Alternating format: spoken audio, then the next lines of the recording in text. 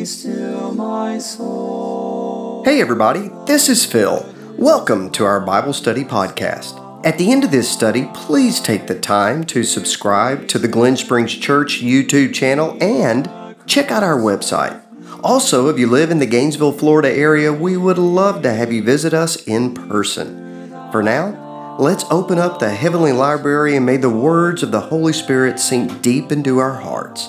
Thanks for joining us.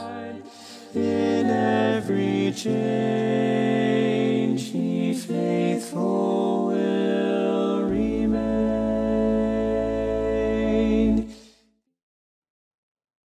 Good morning. So neat to see everybody on a Saturday morning.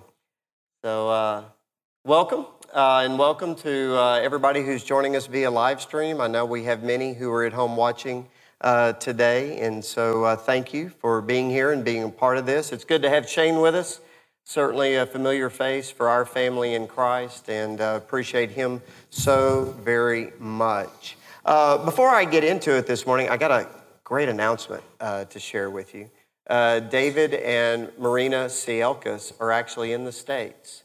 For those of you who have been following their story, they were actually in Ukraine and were there when the war started, and it took a while to get out, but they were eventually able to get to Romania, and through the aid of our family in Christ and many others, they've been able to make their way now to the States. So we are certainly happy to know that they are back home, if you will. Now, Marina, this is not her home.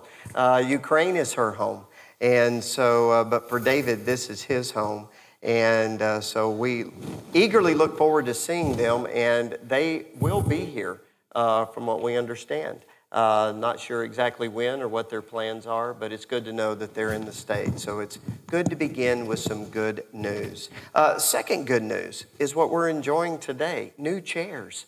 We had quite the reception party to unload the truck the other day, and a lot of people changed their schedules at the last second. It was originally supposed to be an afternoon chore. It became a morning and early afternoon chore, and we had a wonderful crowd here that came to unload the truck and to bring all those chairs in, and actually we knocked it out pretty quick, so it was kind of fun.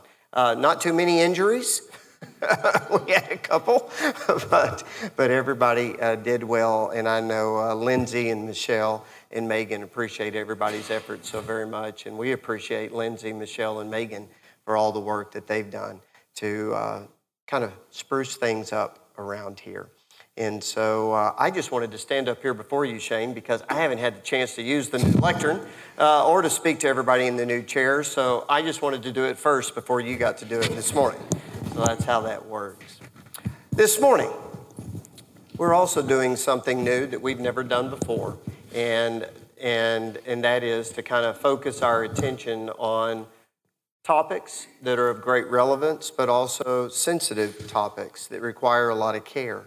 And we couldn't think of anyone that would be more suitable to share with us this morning than Shane as we talk about the subject of dealing with suffering, dealing with grief.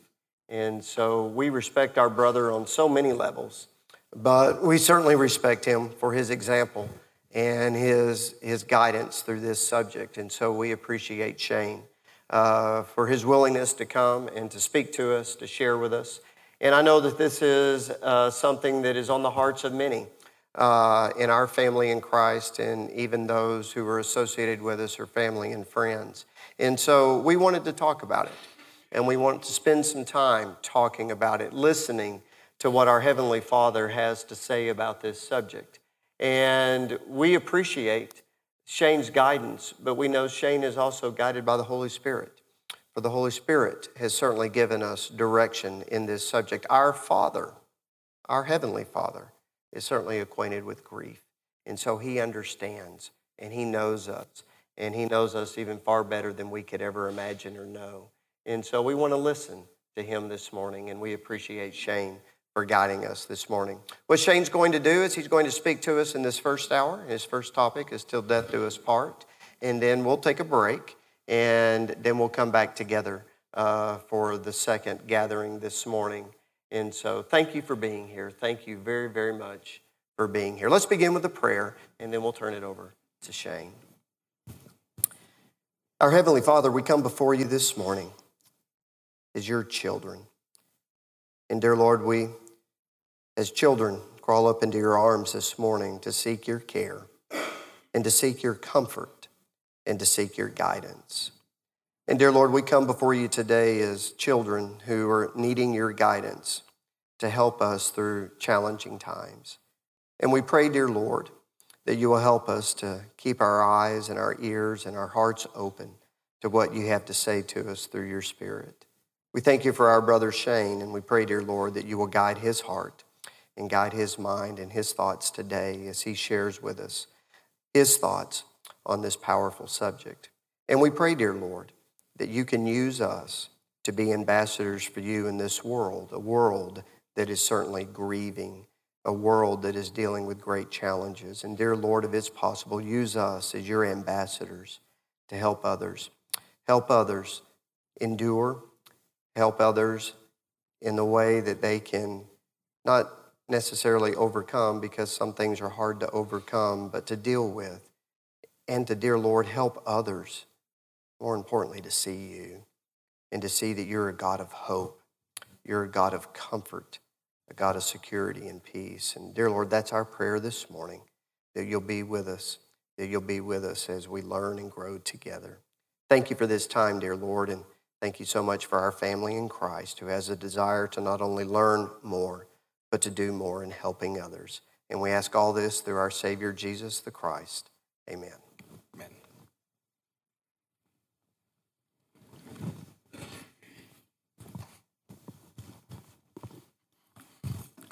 Well, when Phil originally called me and asked me if I might be interested to come and talk with you about the subject of grief, he talked to me, first of all, in terms of how to give help to those who are grieving, how to comfort those who are grieving.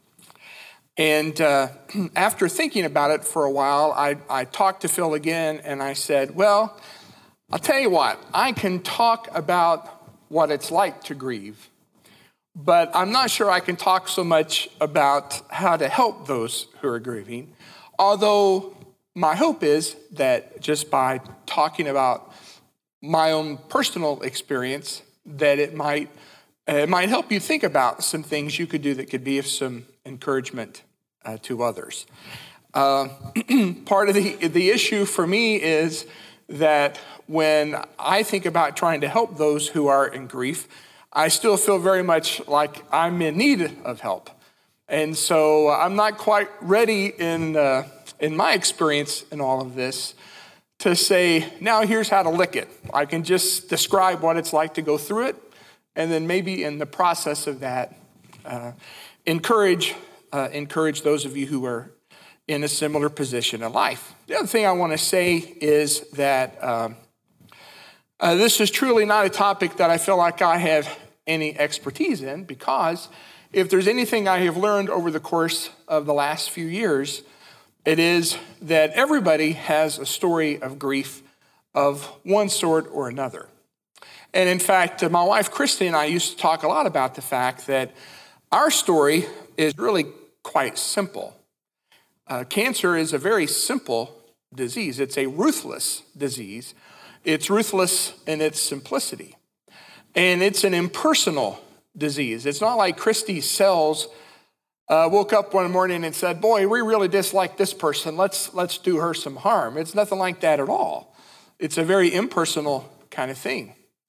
And just even in the number that we have here this morning, I know that I have to be looking at some people who have experienced deep and profound hurt of a most personal nature, a relationship that's been betrayed, some kind of emotional harm that's been done to you.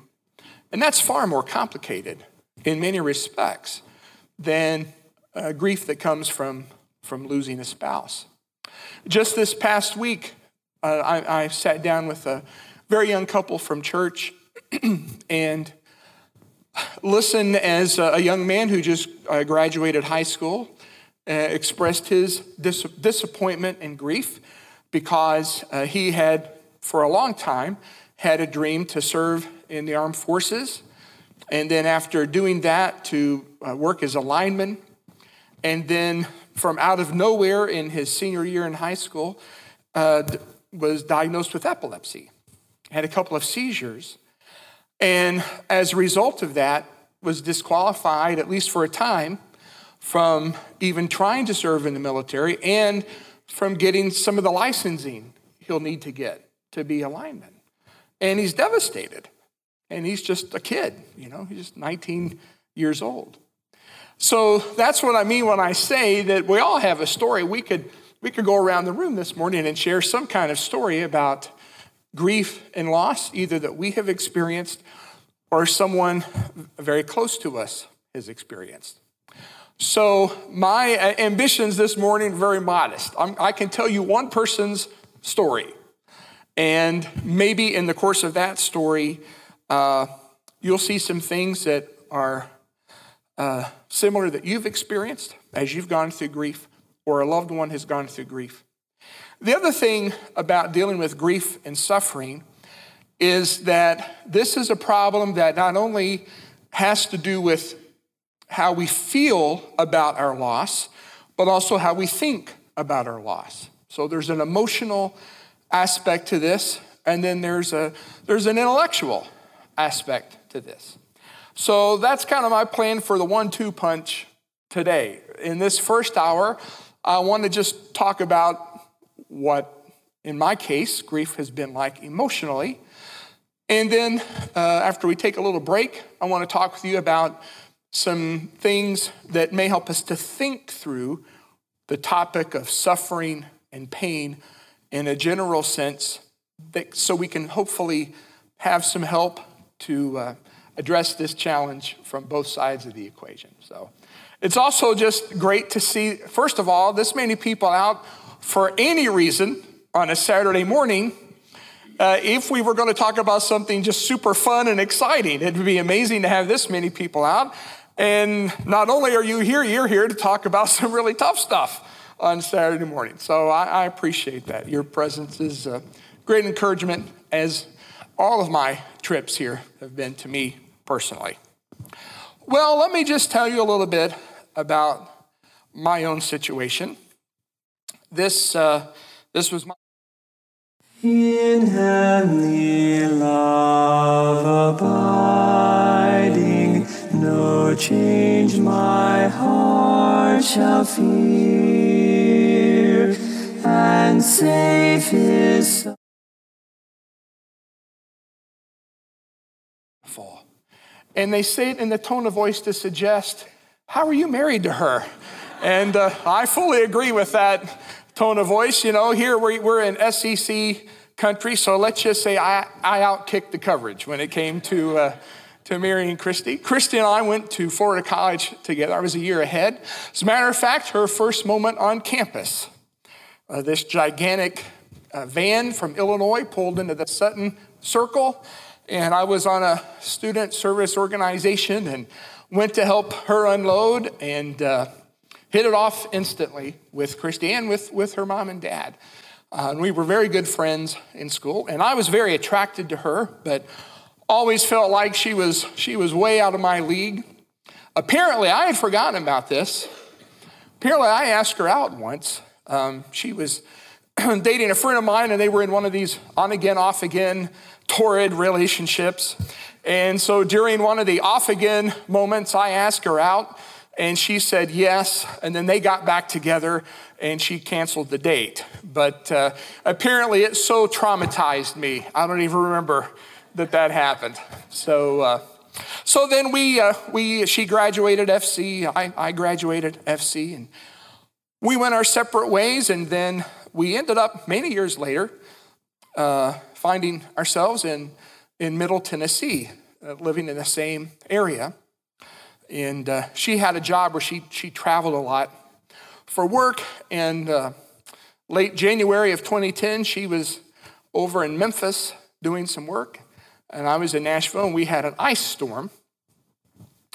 And I was supposed to go to a friend's house. and play this new game called Wits and Wagers. I don't know if any of y'all ever heard of it. And I tried to make my way to their house, and there was just so much ice that I couldn't make it. So I had to turn around and go back home. So they set it up with a computer. So I had my computer at the house, and they had one. There's a laptop with my face hovering on the table playing this game. And somebody took a picture of that and posted it on Facebook. And Christy and I were Facebook friends, but neither one of us were on a whole lot. But because it was a blizzard and we were both stuck at home, she saw that. She happened to be on Facebook, and she saw the picture. So she asked me about the game, and then I told her, and then we ended up chatting for a couple hours that night. I think we all know what game Christy was interested in, though, by doing that. So, but we ended up chatting for a couple hours that night, and I remember thinking, boy, I always enjoyed getting to hang out with her. So we ended up chatting every night, and then I asked her out. Our first date, the first day we could actually both be in town and be together was February 13th. That is a date fraught with peril for a first date. If you're an Office fan, that's the date that Ryan and Kelly had their first date, and much to Ryan's chagrin. But anyway, we just seemed to hit it right off and picked up in our relationship, and we were married on August 29th, 2011. Interesting, both of us, neither of us had ever been married, so I was just about to turn 44, and she was 42, and we were a little apprehensive when you're that old. You've been single all your life. How's this going to work out to be married? But it ended up working out pretty well.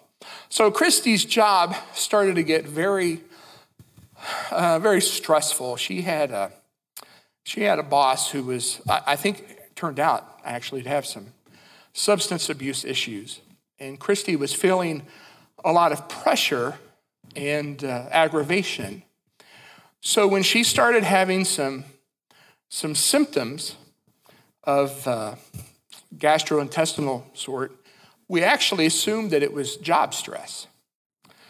And Christy was one of those people, healthy all of her life, never been to a doctor in 20 years. But finally, I said, why don't we go talk to the doctor? So we went to the doctor, and he said, let's do a CT scan.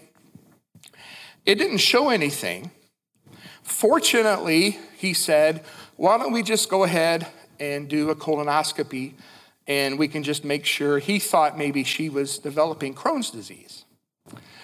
So 2 days before our first wedding anniversary, we went to go get a colonoscopy thinking, well, we know it's not cancer, so it's probably some kind of colitis or Crohn's disease.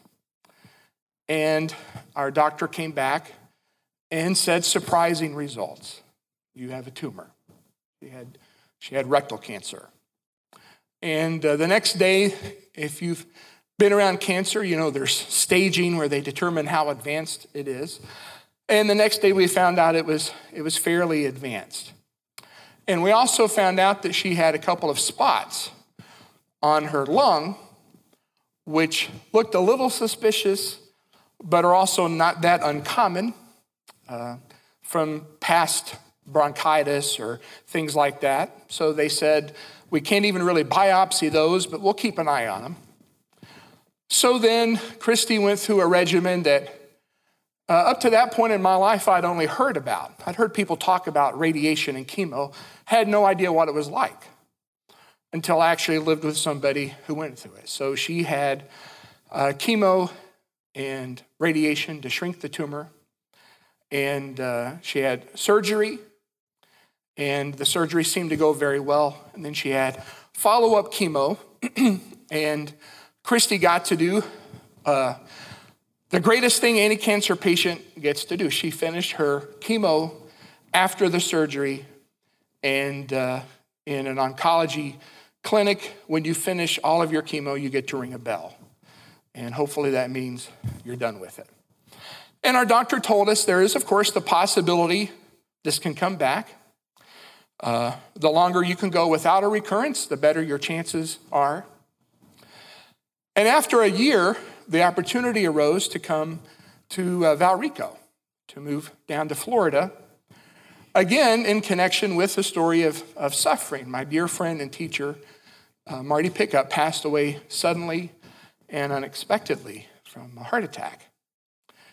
And we went to talk with our oncologist because, as you can imagine, the last thing we wanted to do was to come to a church that's just gone through a horrible trauma and then bring more trauma in.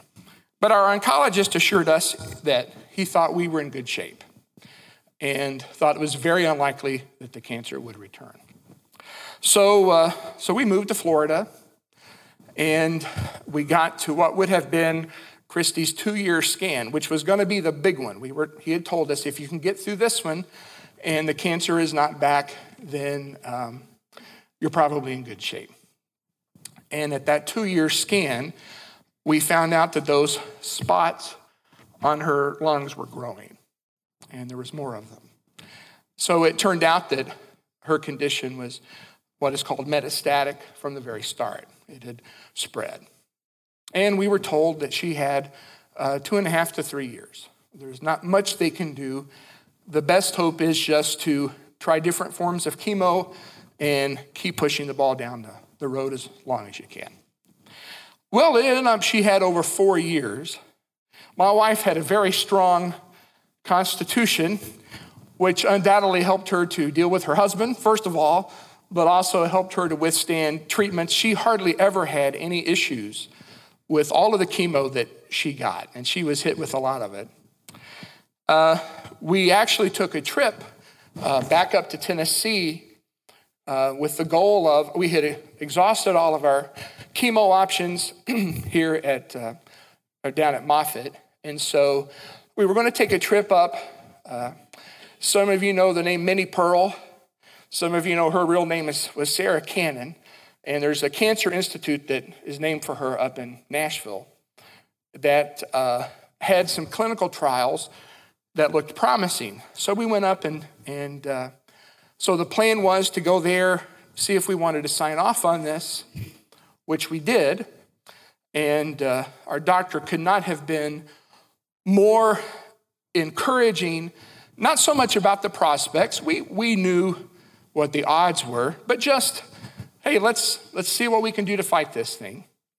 And then our plan was to go over to Gatlinburg, which is where we had honeymooned, take a few days to relax. Then she would go back and start this clinical trial, and I'd figure out how to balance living in Florida and being with my wife in Tennessee. But when we got to Gatlinburg, her breathing started to really labor. Everybody knows about oximeters now because of COVID, but we had one to kind of check her blood oxygen level, and it was starting to decline rapidly. So we had scouted out a hospital just in case and rushed her over there. And she actually tested positive for the flu. So we kind of thought maybe she had just had a respiratory problem because of that.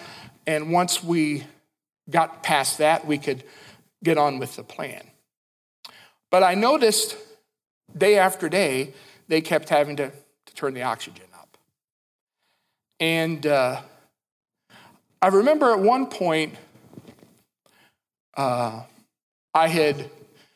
was not able to sleep hardly at all while I was with her in the hospital, so somebody given us some money so I could go to a hotel. And I remember as I left her to go get some sleep, that our eyes locked.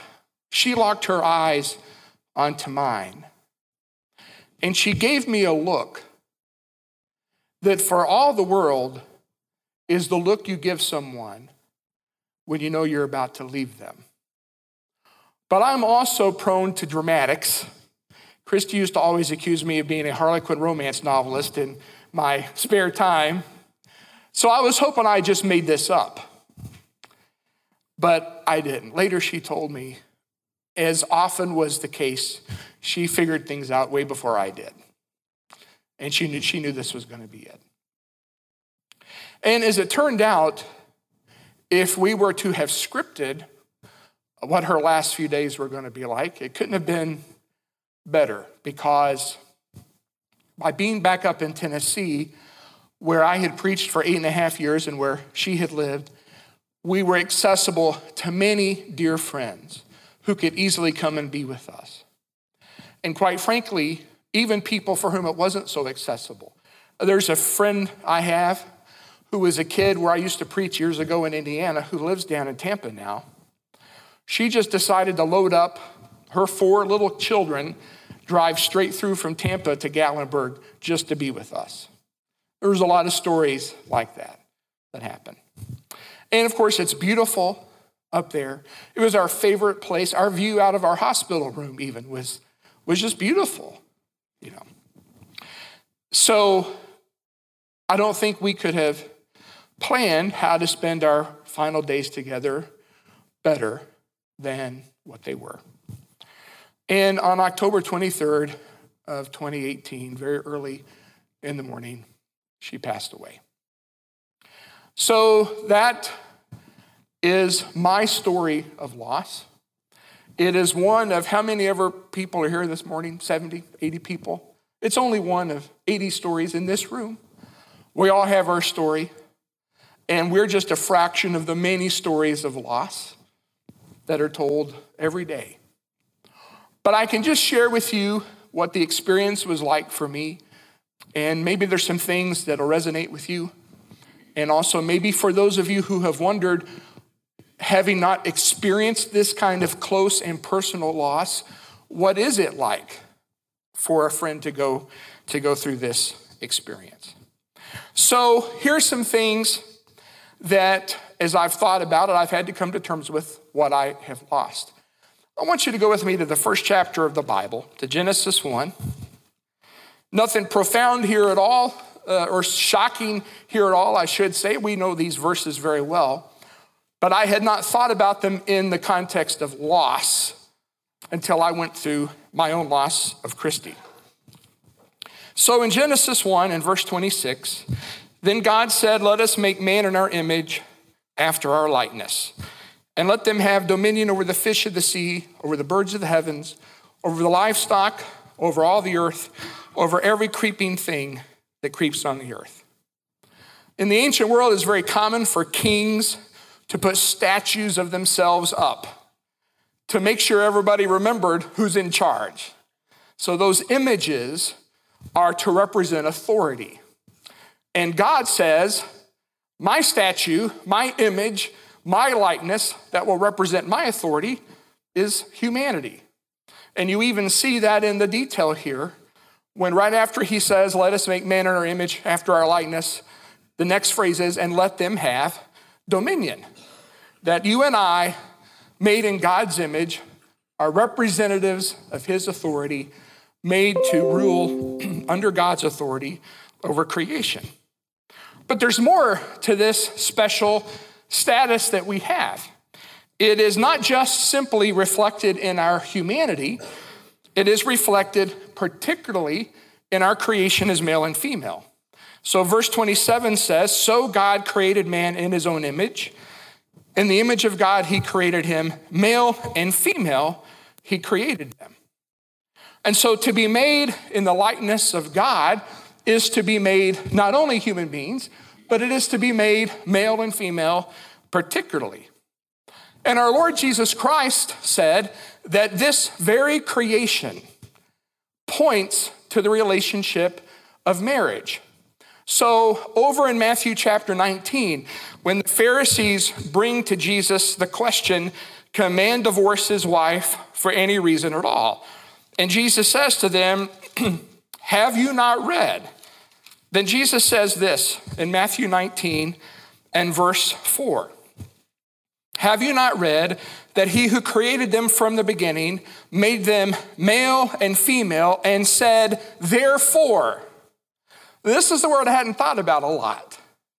The therefore. And you all have heard this old phrase, whenever you see a therefore in the Bible, you should always ask what it is. Therefore, right?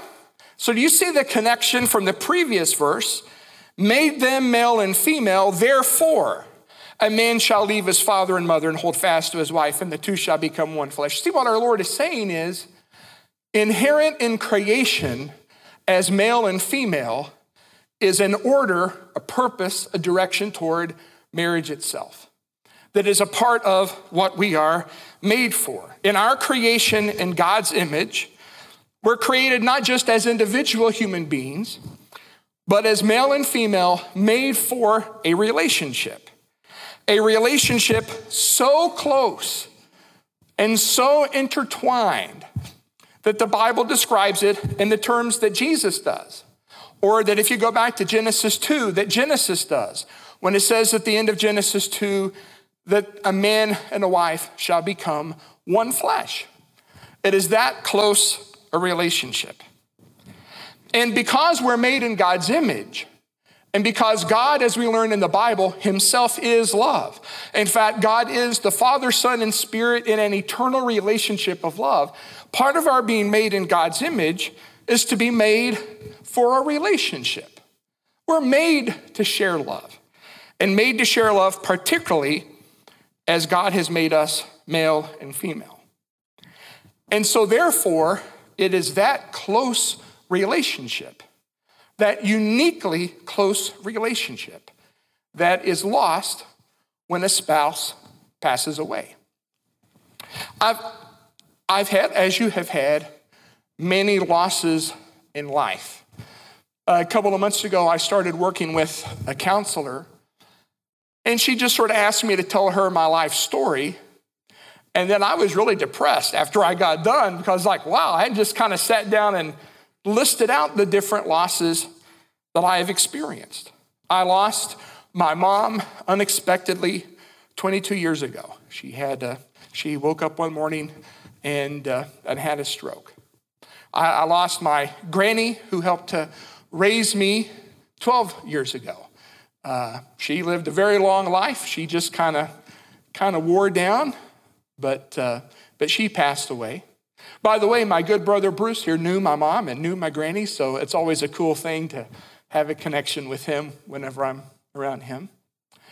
So I've gone through losses like that. I've lost very close friends, as you have, like my dear teacher Marty, the brother who performed mine and Christy's wedding ceremony, passed away unexpectedly a few months after she did.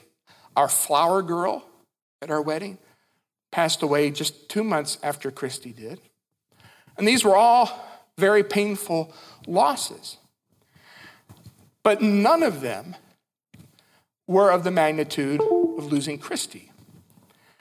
Because when I lost Christy, I lost a person that the Bible says I was made for, as she was made for me, to share in a very special relationship that is described in terms of a one flesh relationship. If you just think about the way Genesis describes it, first you have Adam, that's one flesh, and then from him Eve is made, that's two, and then the plan in marriage is for the two to once again become one, to become so close they are actually a part of each other.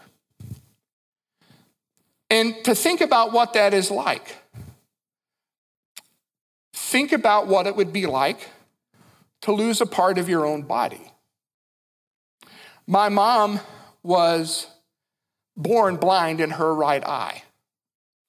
And then eventually she developed glaucoma in it to the point that eventually she had to have her eye removed. She had to have a part of her body removed. And it was difficult surgery, it was traumatic surgery, it was dangerous surgery, and it took her many weeks to recover from it. She lost a part of her body. When I lost Christy, I lost a part of me, but not just a part of me physically, not someone just simply that I was united with physically, but someone I was united with in every way. And that doesn't mean that I'm less of a human being now, any more than my mom was a less of a human being when she lost her eye.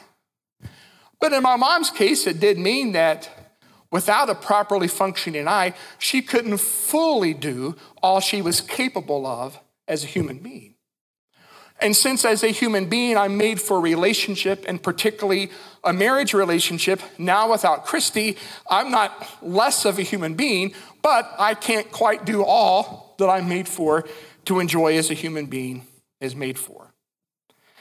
And that's why losing a spouse is so different from losing a friend or losing a parent.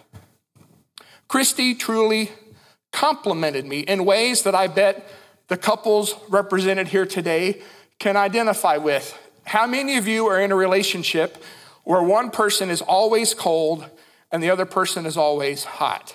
You'll never guess which one I am, as I constantly have to wipe sweat here. Essentially, in our marriage, most of the time, Christy used me the same way that Han Solo used the Tauntaun to help keep Luke warm. I was just a large, smelly beast that could keep her warm, and otherwise that was it. I bet some of you have a marriage in which one person tends to be introverted and one tends to be extroverted. Maybe one person tends to be more practically minded and organized. One person tends to be impractical and disorganized. In becoming one flesh, Christy and I became a team, but more than that, we became part of each other. Certain expressions I never used before, I still use, almost 3.5 years after her passing. Certain things I was never interested in before, I'm interested. I never heard of Chihuly till I started dating Christy. Now I know about these weird decorations made out of light and glass and stuff. You see what an expert I am, but at least I have an interest in it now. Christy had never watched one professional wrestling match until she married me. And then, it wasn't exactly an even trade-off here in the culture that we shared with each other. But my point is, something amazing happens in marriage. And it's not like synthetic parts of a machine that can be easily replaced. Yesterday, I was heading to go to get in the pool at the YMCA, and my car battery was dead. No problem. I got jumped. They took the old battery out, put a new one in, and I was able to get up here okay this morning. But that's not what it's like to lose a spouse. It's not exchanging pieces of machinery. It's an organic relationship in which a man and a woman become a new third thing, one flesh. And therefore, it is impossible to lose that person without also losing a part of yourself. To illustrate, after my mom's eye was removed, she got a prosthetic eye, which she loved at family gatherings to take out and gross all the little kids out in the family. You see part of where my issues come from my mom. But see, that's the thing. She could take that artificial eye out and no problem. Pop it right back in. She could get replacements, pop it in and out, no problem. On the other hand, I have a friend right now who desperately needs a kidney transplant. And a few years ago, one of our members at Valrico donated one of his kidneys to help a friend at work. See, that's different from just simply taking a prosthetic eye out or putting one in. That's a part of you. And it's not just going to be the kidney, other tissue is going to be involved. And the same for the person who receives it. It's a much more traumatic thing. And when you think about the one flesh relationship of marriage, which at its foundation has to do with the physical connection, but which so far transcends that, then what it means is that when I lost Christy, and when those of you who have lost a spouse, when you lost yours, as you know better than anybody, you lost a part of you that you can never, ever get back. You remain, what remains behind is a part of them that you never lose, which is what helps you get through the part you've lost that you can never get back. But that's what I lost. And I just can't stress this point enough. In this loss, I'm not unique. Like I said, the other day I sat across from a table at a coffee shop of a 19-year-old kid trying to process thinking he has no purpose in life right now. And his dreams have been shattered because of epilepsy. That's a loss. And for him at his age, that's about all he can possibly handle and then some. You've had your losses as well. And the main point I could just say in terms of dealing with grief is the first step is to truly comprehend as best you can exactly what it is you have lost. Because until you fully get that, you'll never be able to go on to the next step. A year after Christy passed, I went to go see a friend of mine who's also a counselor, and I said, it's been a year, and I just want you to sort of look under the hood and give me an idea how I'm doing, because I really don't know. So here's the first thing he gave me to do as an assignment. He said, I want you to go home, and I want you to make a list of everything you lost when you lost Christy.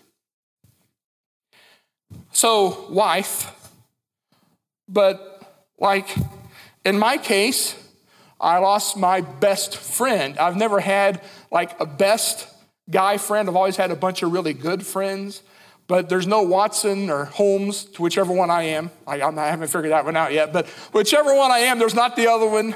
There's no Skipper Gilly. I guess I would be the skipper in that one, but so I've never had like that best friend, just a lot of good ones. But when I married Christy, I had my best friend finally. That's what I lost. Not only that, my favorite person, I lost her. I lost someone who put so much beauty in my life. She was an interior design major in college, so our house just looked exquisite. I still take credit for it. Anytime people, hey, your house is so well, thank you. I worked hard. No, I didn't do anything. Christy did all that. I married somebody whose way to relax when they came home from work was to cook. I mean, come on, this is crazy. So I lost a lot of things. I lost my best editor. Can't tell you how many times I'd be working on some project and I'd say, hey, Christy, listen to this. And she would either say, sounds good. Or she would say, I don't understand. And then I would say, well, what I'm trying to say is, and then she'd say, well, then just say that. So I was my editor. I lost her. And many, many, many other things. That was the first step for me, at least, to try to come to terms with this, is to realize there is a reason this is as traumatic as it is, because I've lost so much. So it's been 3.5 years. I can tell you that at the 1 year point, which would have been the end of October 2019, I actually felt pretty good. And then March of 2020 hit, and COVID hit, and I was stuck at home alone, surrounded by all of my wife's beautiful designs, surrounded by her. And for those of you who have gone through loss, you know that it felt very much like falling into a chasm when COVID hit, and you were stuck at home all alone. And I know that over the last 3.5 years, I have dealt with changes just in the way that I react to things that are so weird and hard to explain, except to those who've gone through similar losses. Like, for example, whenever my phone rings and it's somebody from church, I expect I'm about to hear some horrible tragedy has taken place, to the point where a lot of times I don't answer. I just wait to get the message, which it is almost never the case. But that's sort of my knee-jerk reaction now. I can't watch movies or TV shows that create a lot of tension. I can't handle it. I have to turn it off, turn to something else. Like even some comedies. Like I'm not sure I could handle the entire Scott's Tots episode right now of The Office, for those of you who know what I'm talking about. I can't stand to watch any kind of story that involves violence against a woman. I just cannot handle it. I can't process it. I am edgier, jumpier than ever have been in my life. I think that has improved maybe a little bit over the last year.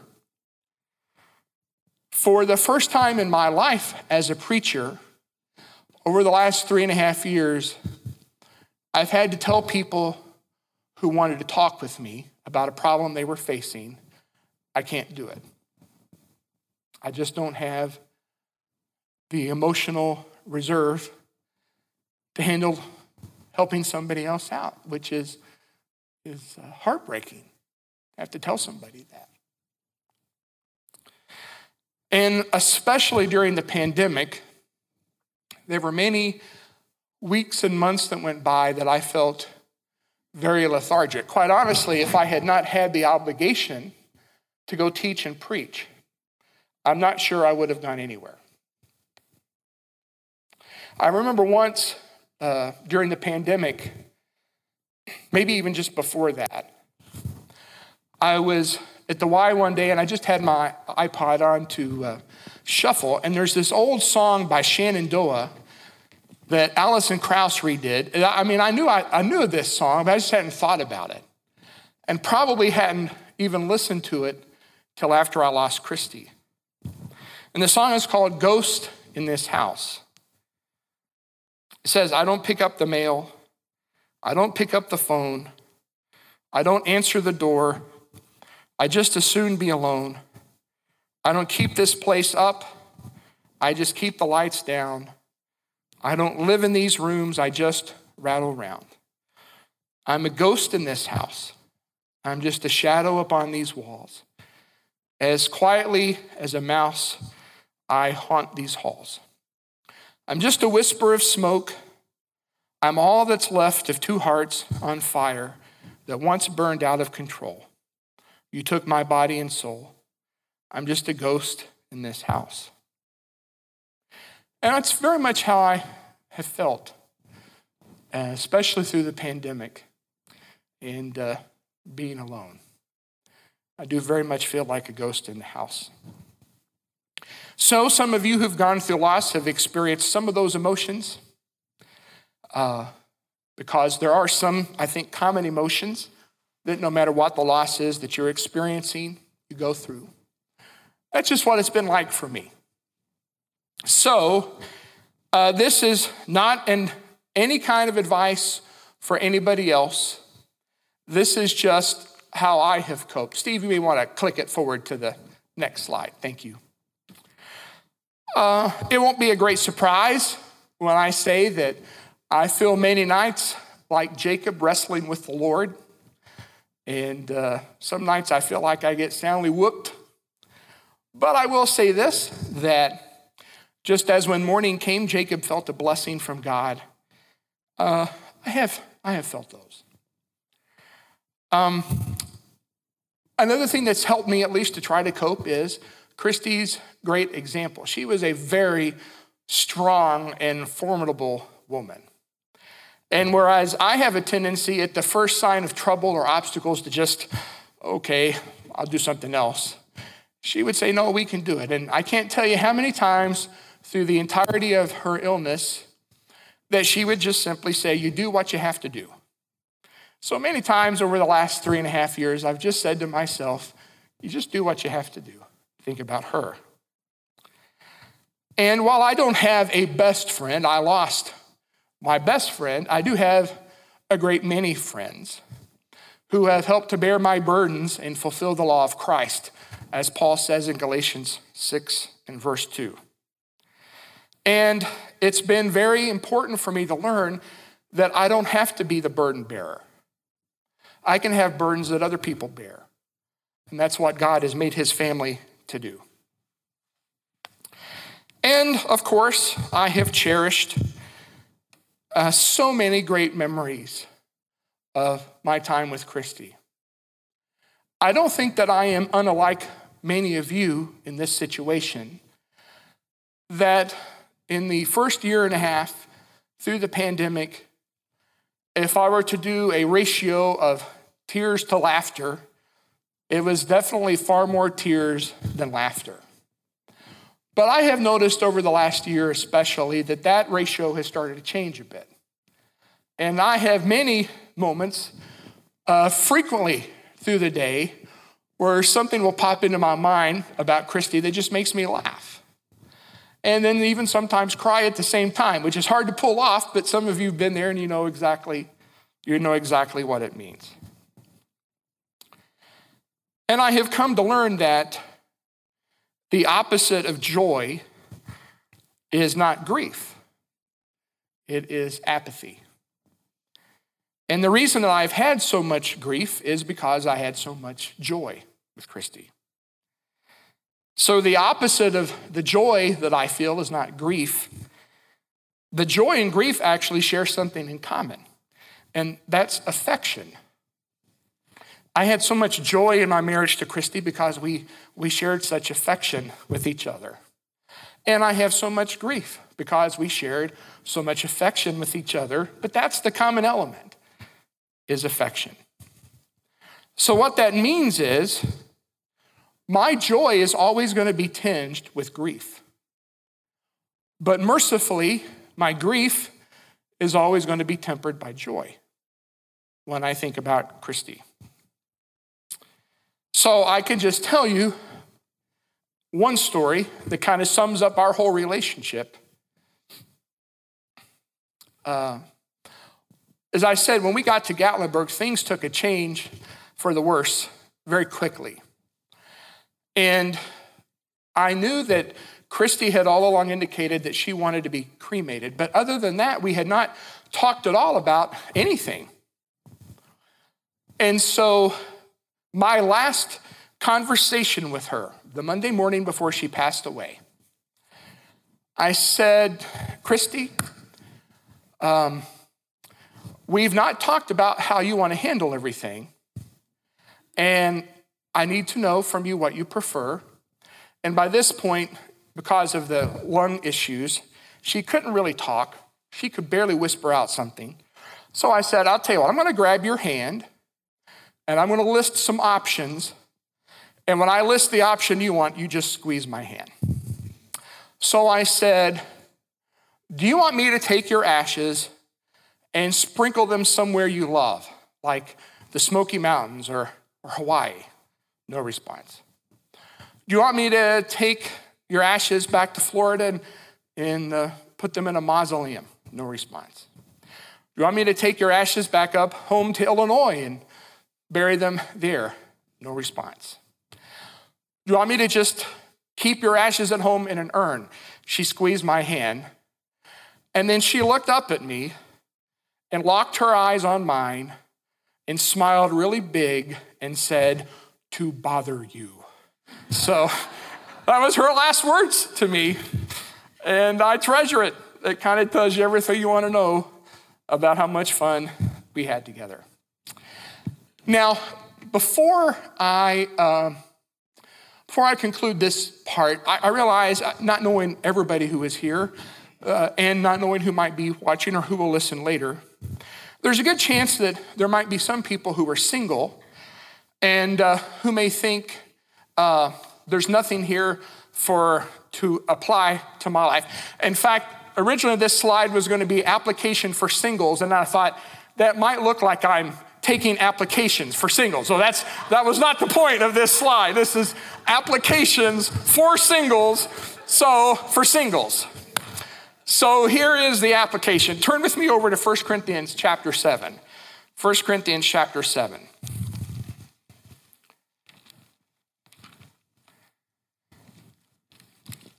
And I want to read verse 25 through 28. Paul says, now concerning the betrothed, I have no command from the Lord, but I give my judgment as one who by the Lord's mercy is trustworthy. I think that in view of the present distress, it is good for a person to remain as he is. Are you bound to a wife? Do not seek to be free.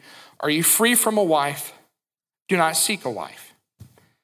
Now, there are various interpretations about what Paul means here in 1 Corinthians 7:26 when he talks about this present distress. I have no idea really what he had in mind, other than it was something that was so troubling that in Paul's view, The otherwise blessed institution of marriage, in this case, would find itself under such pressure, it would be better not to marry.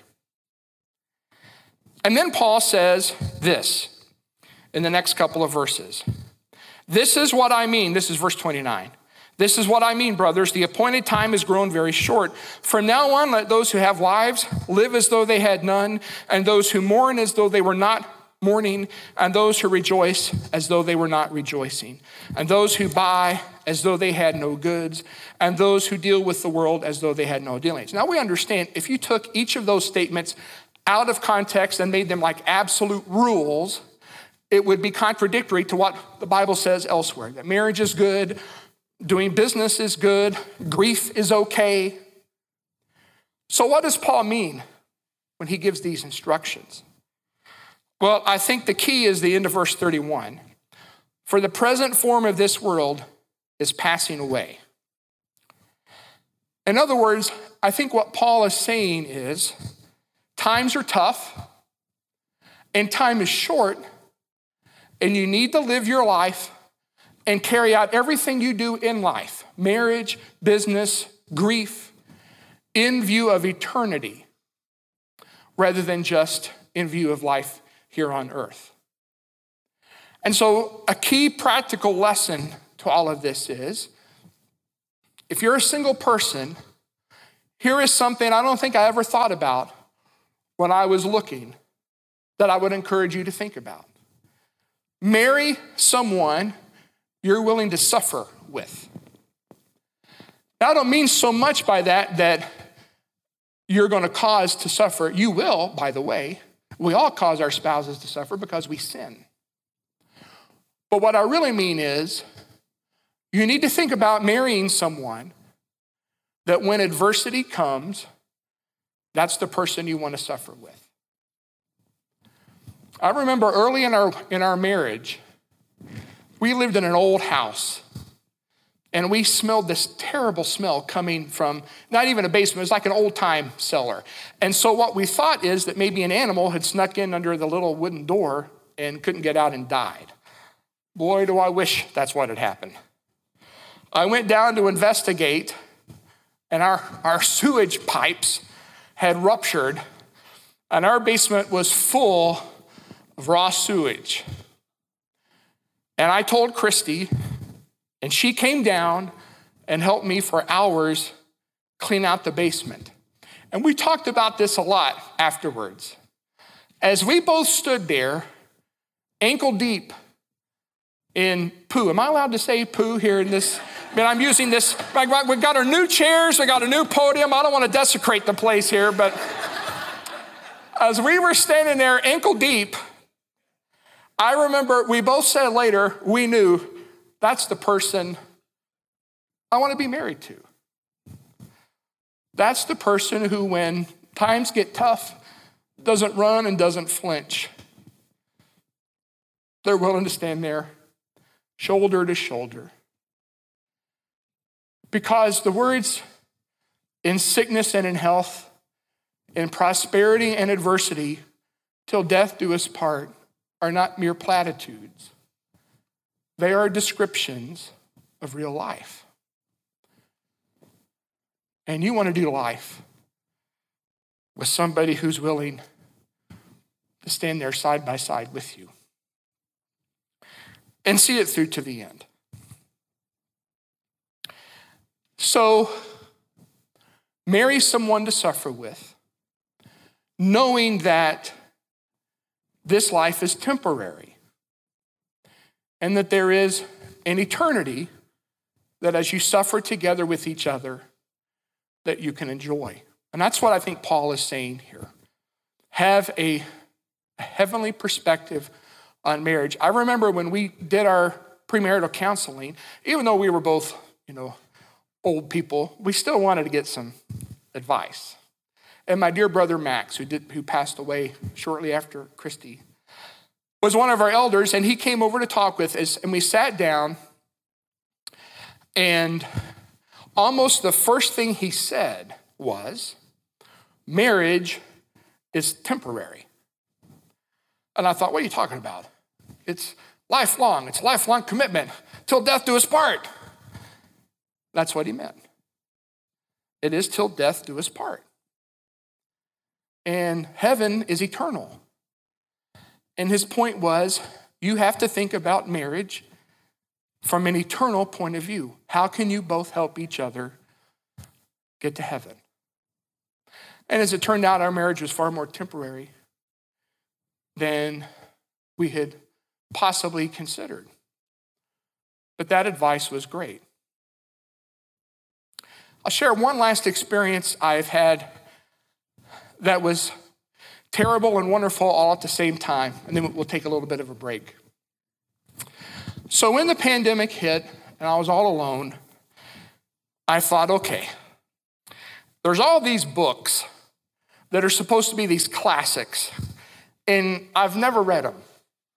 So I would rather talk about books I haven't read but act like I have read them, but looks like I'm going to have to read them. So I decided I'm going to start working through some of these books.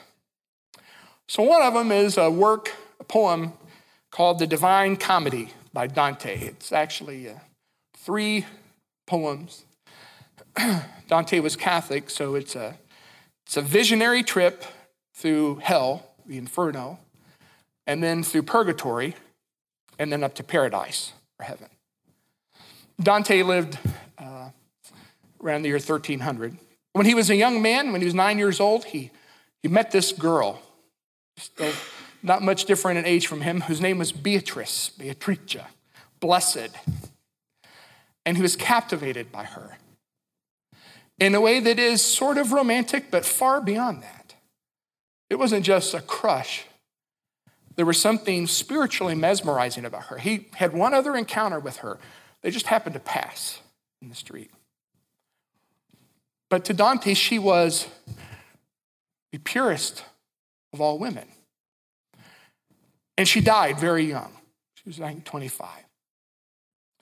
So the way this poem is set up, the first third of it, he's guided on his tour by this old Roman poet named Virgil. And Virgil also takes him through most of purgatory.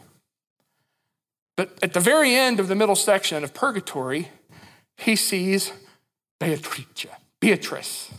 And he's so excited. And she looks at him with scorn. And she rebukes him.